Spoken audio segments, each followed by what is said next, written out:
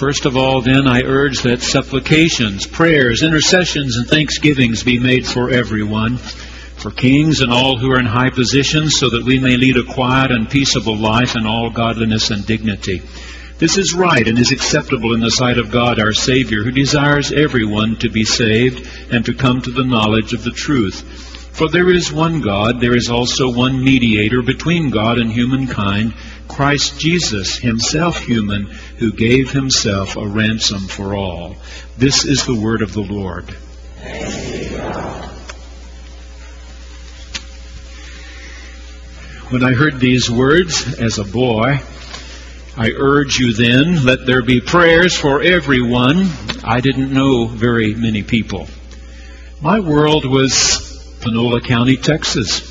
I felt I knew just about everybody in Panola County because the school district was consolidated into Carthage, which meant that some of the students with whom I went to school those 12 years rode school buses 20 miles every morning, 20 miles home in the afternoon. I rode only 6 miles in, 6 miles out every day myself. But after Gail and I were married and had done all of our college and graduate work and had learned to budget our monies by percent, and the books we were reading were telling us what percent one should figure on for vacation, there came a time in 1982 when we had enough in that fund to make our first trip to Europe. Trey, Jason, Gail and I went to a travel agency here in Tulsa. We didn't know what we were doing. A woman said, well, here's some catalogs. Pick out the places you want to go and how much you want to spend. And so we looked at it. We bought one of those tours, 7 countries in 14 days, on a bus. You don't see much that way, but you see a lot of places in a hurry. We learned to read brochures very carefully. I remember that very first year it said, today we arrive in Rome, the city of the Vatican and the Colosseum. Well, when we arrived, we were parked at a hotel 17 miles from downtown. If you wanted to see the Colosseum and the Vatican, well, that was an extra $30 a piece in 1982. But we learned. We've now been in 41 countries of the world, Gail and I. Our world is a lot bigger than it used to be. What's really amazed me all of these years is when we get back to the hotel at night and turn on the television, the things we hear on our 10 o'clock news are very similar to what you hear in most of those countries as well. They're afraid their children are not doing well. They're afraid their schools are not keeping up. They're afraid their taxes are only going to go higher and they're going to have less and less disposable income. They're afraid they cannot afford medical care when they need it. They're afraid they cannot afford their older years of life, that they'll be forced into some kinds of really difficult decisions about how the end of life will come to them. They're worried about their enemies. Are they safe? Are they well protected? Are they spending enough money on defense? Can they afford to do more? How can they make better friends? And so on. Every country has brought others into their country to do the kind of work they don't want to do, and now that minority is getting bigger and bigger and sometimes hostile to the government they have and to the way of life the people there have enjoyed. It's difficult all over the world, hurt and pain, difficulties of similar kinds. Most everybody we've ever met wants peace for their children. They want good schools. They want meaningful jobs. They want enough money that they can look after themselves, that they can have a nice home, that they can eat 3 meals a day. They can go and see things and places. Here's this word. I urge you, first of all, pray for everyone. Pray for everyone. Because, so let's go to those points first, then we'll come back to the praying for everyone. Number 1, there is one God. There is one God.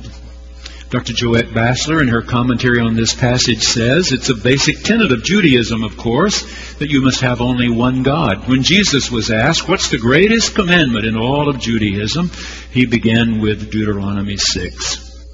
Hear, O Israel, the Lord, which translates the name given to Moses at the burning bush, the Ehyeh Asher Ehyeh, I am who I am. Hear, O Israel, the I am who I am, your Elohim, the oldest word they had for God. You must have no other God but Him. You must love the Lord, your God, with all of your heart, mind, soul, and strength. Just one God. When Gail and I travel, we like to see lots of different places, do different things, and now that we've had the opportunity to be in a number of places more than once, we're looking a little harder for things we haven't seen before. 18 months ago, we were in London again, and Gail had decided that one of the places she wanted to go and see was the home of John Keats. So we found on a city map where John Keats had lived 200 years ago. We caught the underground and got out as close to that address as we could, and then we started walking. His home was 17 miles or so from downtown London. It was a pretty good subway ride. And then we started walking through the neighborhood, a neighborhood 200 years old or more. And finally we came to a very modest home, 2-story, but not extravagant by any means. We paid the ticket, got inside. We even got into the backyard of the home where you could see the plants that were growing, see butterflies flying around. You could start remembering some of the poetry of John Keats. There's a new movie now about John's time there in London, about the young woman who also lived in the house. Her name was Fanny Braun. John really fell for her. But you know this story is not going to end well. If you remember what happened to John Keats. Jane Campion, who made the piano and any number of other award-winning movies, has made this one. She's written it, she's directed it, she's produced it. It's called Bright Star. Bright Star, from one of the poems that John Keats wrote to Fanny Braun. John Keats' mother died of consumption, tuberculosis. He and his brother helped nurse her in those last stages of her life. John's older brother contracted consumption and had no one to look after him but John. John looked after his brother day and night until he died. And then one night, John woke up in the middle of the night coughing with a deep and productive cough, and he knew he had tuberculosis. He was in his early 20s. Fanny Braun was in her late teens. There was a friend named Charles Brown, and Charles Brown was always trying to get Keats to focus on the writing. If you're so sick, then you have to work more quickly. And John's getting more and more interested in Fanny Braun. Winter comes again, cold, damp in London, making breathing even more difficult. And so this friend Charles Brown convinces him that they should take a ship around Gibraltar into the Mediterranean over to Italy, where it's warmer and much drier, that he can breathe better. So they take that ship, and within a few months John Keats died. He was only 25. 25 years old. But in this new movie, 2 lines from John Keats are important, I think, for what I want to say today. First of all, he says to Charles Brown about Fanny Braun, I believe there is a holiness in the affections of the human heart. And on another occasion, he says to Charles Brown about Fanny, I believe she is concentrating all of my senses. To redeem that metaphor, this is what Jesus was saying. This is what the Torah had said long before about God. If you really understand how much you are loved by God and decide to love God in return, you will love Him with all your heart and all of your soul and all of your mind and all of your strength. Number 2, there is one mediator. Eugene Peterson, in his translation of this text, to help you be sure that you understand what this author of 1 Timothy is trying to say, says, there is one priest mediator, because that was the role of the priest, remember, to go into the Holy of Holies and to take the prayers of the people to God and then bring God's response back out to the people, to go from one to the other. Have you been through mediation ever? One of the persons who's in our Jewish Christian Dialogue group, Judge Peterson, a retired judge, was ranking district judge here in Tulsa County when he retired, became mediator last year, trying to negotiate between the city and the county and so on, with some of the differences between the two. And I asked him about what a job that was. You know, in real mediation, you put one group in one room and one in another group, and the mediator goes back and forth. I was involved in mediation one time a dozen years ago, and we were told, bring a book or bring crossword puzzles or something, because you're going to spend half the day just sitting and waiting for the mediator to get back. The mediator comes into the room where you are and listens very carefully to what you think is right, and then goes to the other room and listens to that person or that group talk about what they think is right. And I was negotiating on behalf of Boston Avenue Church, and it went on into the night. A lot of it waiting and waiting for the mediator to get back. For us, this mediator is the only time God came in flesh and blood. We Christians believe that God was in Mary's child, Jesus, in a way he never had been before in any other human being and never would be again, except in that same one, Jesus Christ, the mediator. I was reading recently that Amadeus is being presented this summer at the Repertory Theater in St. Louis, Missouri. And I was remembering when Gail and I and our son saw Amadeus on Broadway. Frank Langella was playing the role of Salieri. A few years later, Gail and I saw Amadeus presented right here in Tulsa. And the head of the drama department for Tulsa Community College at that time played Salieri. And frankly, we thought he did even better job than Frank Langella had done. He really was wonderful. We were sitting so close to the stage here. We didn't have that good of tickets in New York. And we were really close to the stage, and we could get every word he was saying. Remember that Salieri was a real person, a court musician, who was responsible for writing, composing something new every time anything of significance happened in the royal family. If the royal family had a new baby, write something new. If the baby was baptized, write something new. If there was a wedding, write something new. If there was a death, as in a requiem, like Gabriel Fauré's Requiem, somebody dies, write and compose something new. And Salieri, who was very well known himself, I listen to classical music in my office all the time, every day, and I hear every once in a while they'll say, that piece was from Salieri. He was a capable Italian composer himself. But Mozart, it just seemed to come so easily to him. Gail and I were in Mozart's home again in May. The last time we'd been in Salzburg, they were painting, redoing, redecorating the home where Mozart was born. This time we got to have a really good look, and they've added to almost all the museums of the world now. They have the little disc you can hang around your neck, and you can dial up what parts you want to hear. So it means a lot more to go through Mozart's home where he was born, and then later where he lived as a young adult, and hear Mozart being played into your ears while you walk from exhibit to exhibit and see. Remember what Salieri said about him. I think I have heard the voice of God, and it's coming through the voice of an obscene child. It just came so easily to Mozart that the play is called Amadeus, his middle name, Amo in Latin, which is love, I love, and Deus, which is God. The special love of God visited in this child, Wolfgang Amadeus Mozart. The title of the review of this presentation in St. Louis was, Some More Equal Than Others.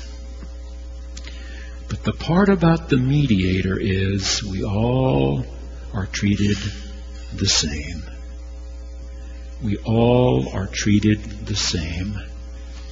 God is willing to reveal how far His love would go for each one of us, for all of us, all the same. He loves you as much as He loves any other child of His on the planet, and He doesn't love you any more than He loves any other child of His on the planet. Number 3, He is a ransom. One ransom. The Greek word translated here, ransom, also has a corresponding word that we translate redeem and the noun redemption. And all three of these words come from a Greek word that relates directly to the slave trade. Slavery was rampant in all of the ancient world, and it certainly was in the Roman Empire. Every people who were defeated and therefore conquered by the Romans were enslaved.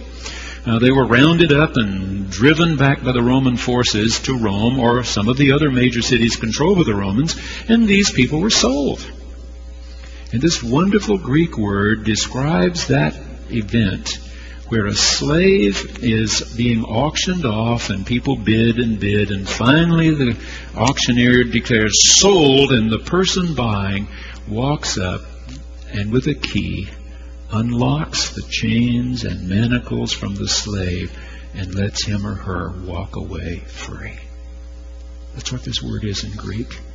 For that rare occurrence when somebody bought a slave and let him or her walk away free. What this author is saying is God has done that for you in Christ Jesus. Okay? God has redeemed you. Redeemed you. Sin cannot conquer you or your behavior unless you let it. Death cannot be the final word for you unless you choose to reject life. Life everlasting that God offers to you as a gift. When I was taking music appreciation back in college, I was hearing the first real opera I had ever heard.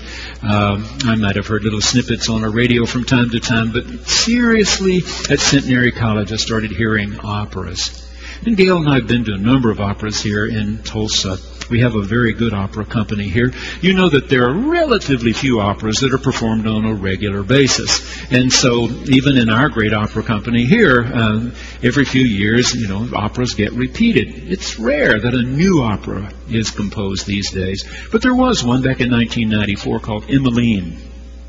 It was first staged in Santa Fe, New Mexico, of all places, but it was so highly received that it was filmed by the public broadcasting system, and OETA carried it as well. It's called Emmeline. It's based on a story from 1841. Tragic story. Most operas are based on tragic stories, as you know. Finally, nearly everybody dies, and they're, end up in poverty, and they're mistreated, and all. Most every opera, sad. The human situation. Emmeline also. Emmeline, 14 years old. Younger sister dies. Younger sister's only 2. 1841, lots of babies died in the birth process, and if not, they died in the first 4 or 5 years of their lives. Emmeline's little sister died. Whole family's grieving. Family's poor, living up in New England. And so Emmeline is sent to work in a factory when she's 14. Guess what? There's a factory supervisor who loves little girls, and forces himself upon Emmeline. She conceives, bears a child before she's 15 years old. The baby is whisked away from her in the middle of the night. She thinks it was a little girl. And she spends years and years, even though she has to go to work every day, looking for this baby she birthed. Does not find this little girl she's looking for. When she's 34, she falls in love with a young man who's 20.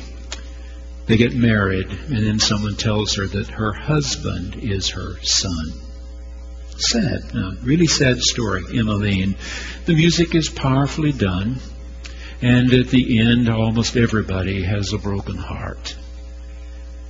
But one of the reasons opera and other musical genre carry these themes is that there is much hurt and pain in the world. There is much hurt and pain and sin. And strong people take advantage of weaker people. And rich people so often do take advantage of poor people. The Bible says God wants to redeem all of God's children from sin and death. All of them. Redeem them all. Brings us to number 4. Back to the beginning. First then, this author says, I urge you to pray for everyone because God wants to save them all. All of them. English and French and Germans, Swedes. All those in Asia, all those in Africa. Pick a place. All children of God. God wants to save them all. Last Thursday, I was at a luncheon for the downtown clergy. There were 13 of us present. And I sat down next to my friend, Rabbi Charles Sherman. And after we'd had the prayer and started to eat, I said, now, Charles, I haven't asked you this in advance, and you don't have to respond if you don't want to. But we Gentile Christians have some idea about the history of Rosh Hashanah and Yom Kippur. But what really will happen at Temple Israel this Saturday, yesterday, and what will happen at Yom Kippur a week from Monday, 10 days later? What happens at Temple Israel on those 2 days? And he said, sure, I'll be glad to talk about that. And he said, first of all, of course, all of you know that crowd-wise, this is our Christmas and Easter all rolled up into 2 days. This is when we have the biggest crowds of the year. Our normal crowds we have in a smaller sanctuary, but when we come to Rosh Hashanah and Yom Kippur, we have folding big segments of the wall, and all of these are opened up, and we put in every chair for everybody we can possibly hold. And people come back from 4 or 5 states away, he said, to be with children or with parents or with grandparents. He said it's all about family. It's about finitude. I see it in people's faces that they realize another year has rushed by so quickly, and grandmother is looking so old and feeble, and one day I will look like her if I live long enough, and death will come to me too. But it's also about forgiveness. It's about repentance. Remember, the Hebrew word for repentance, I'm telling you, means turn. Not only being sorry, but asking God to turn us and send us in right directions. To turn us and send us in right directions. And so he said they come in great numbers. Rosh Hashanah, and then 10 days later at Yom Kippur. One of our more conservative brothers said, but what if they don't come? And what if they don't repent? Is there a judgment for them? And the rabbi said, yes, self-imposed. What if they don't come on Yom Kippur and repent and receive forgiveness? And he said, then maybe the day after, or maybe the day after that, the door to forgiveness never closes. Amen.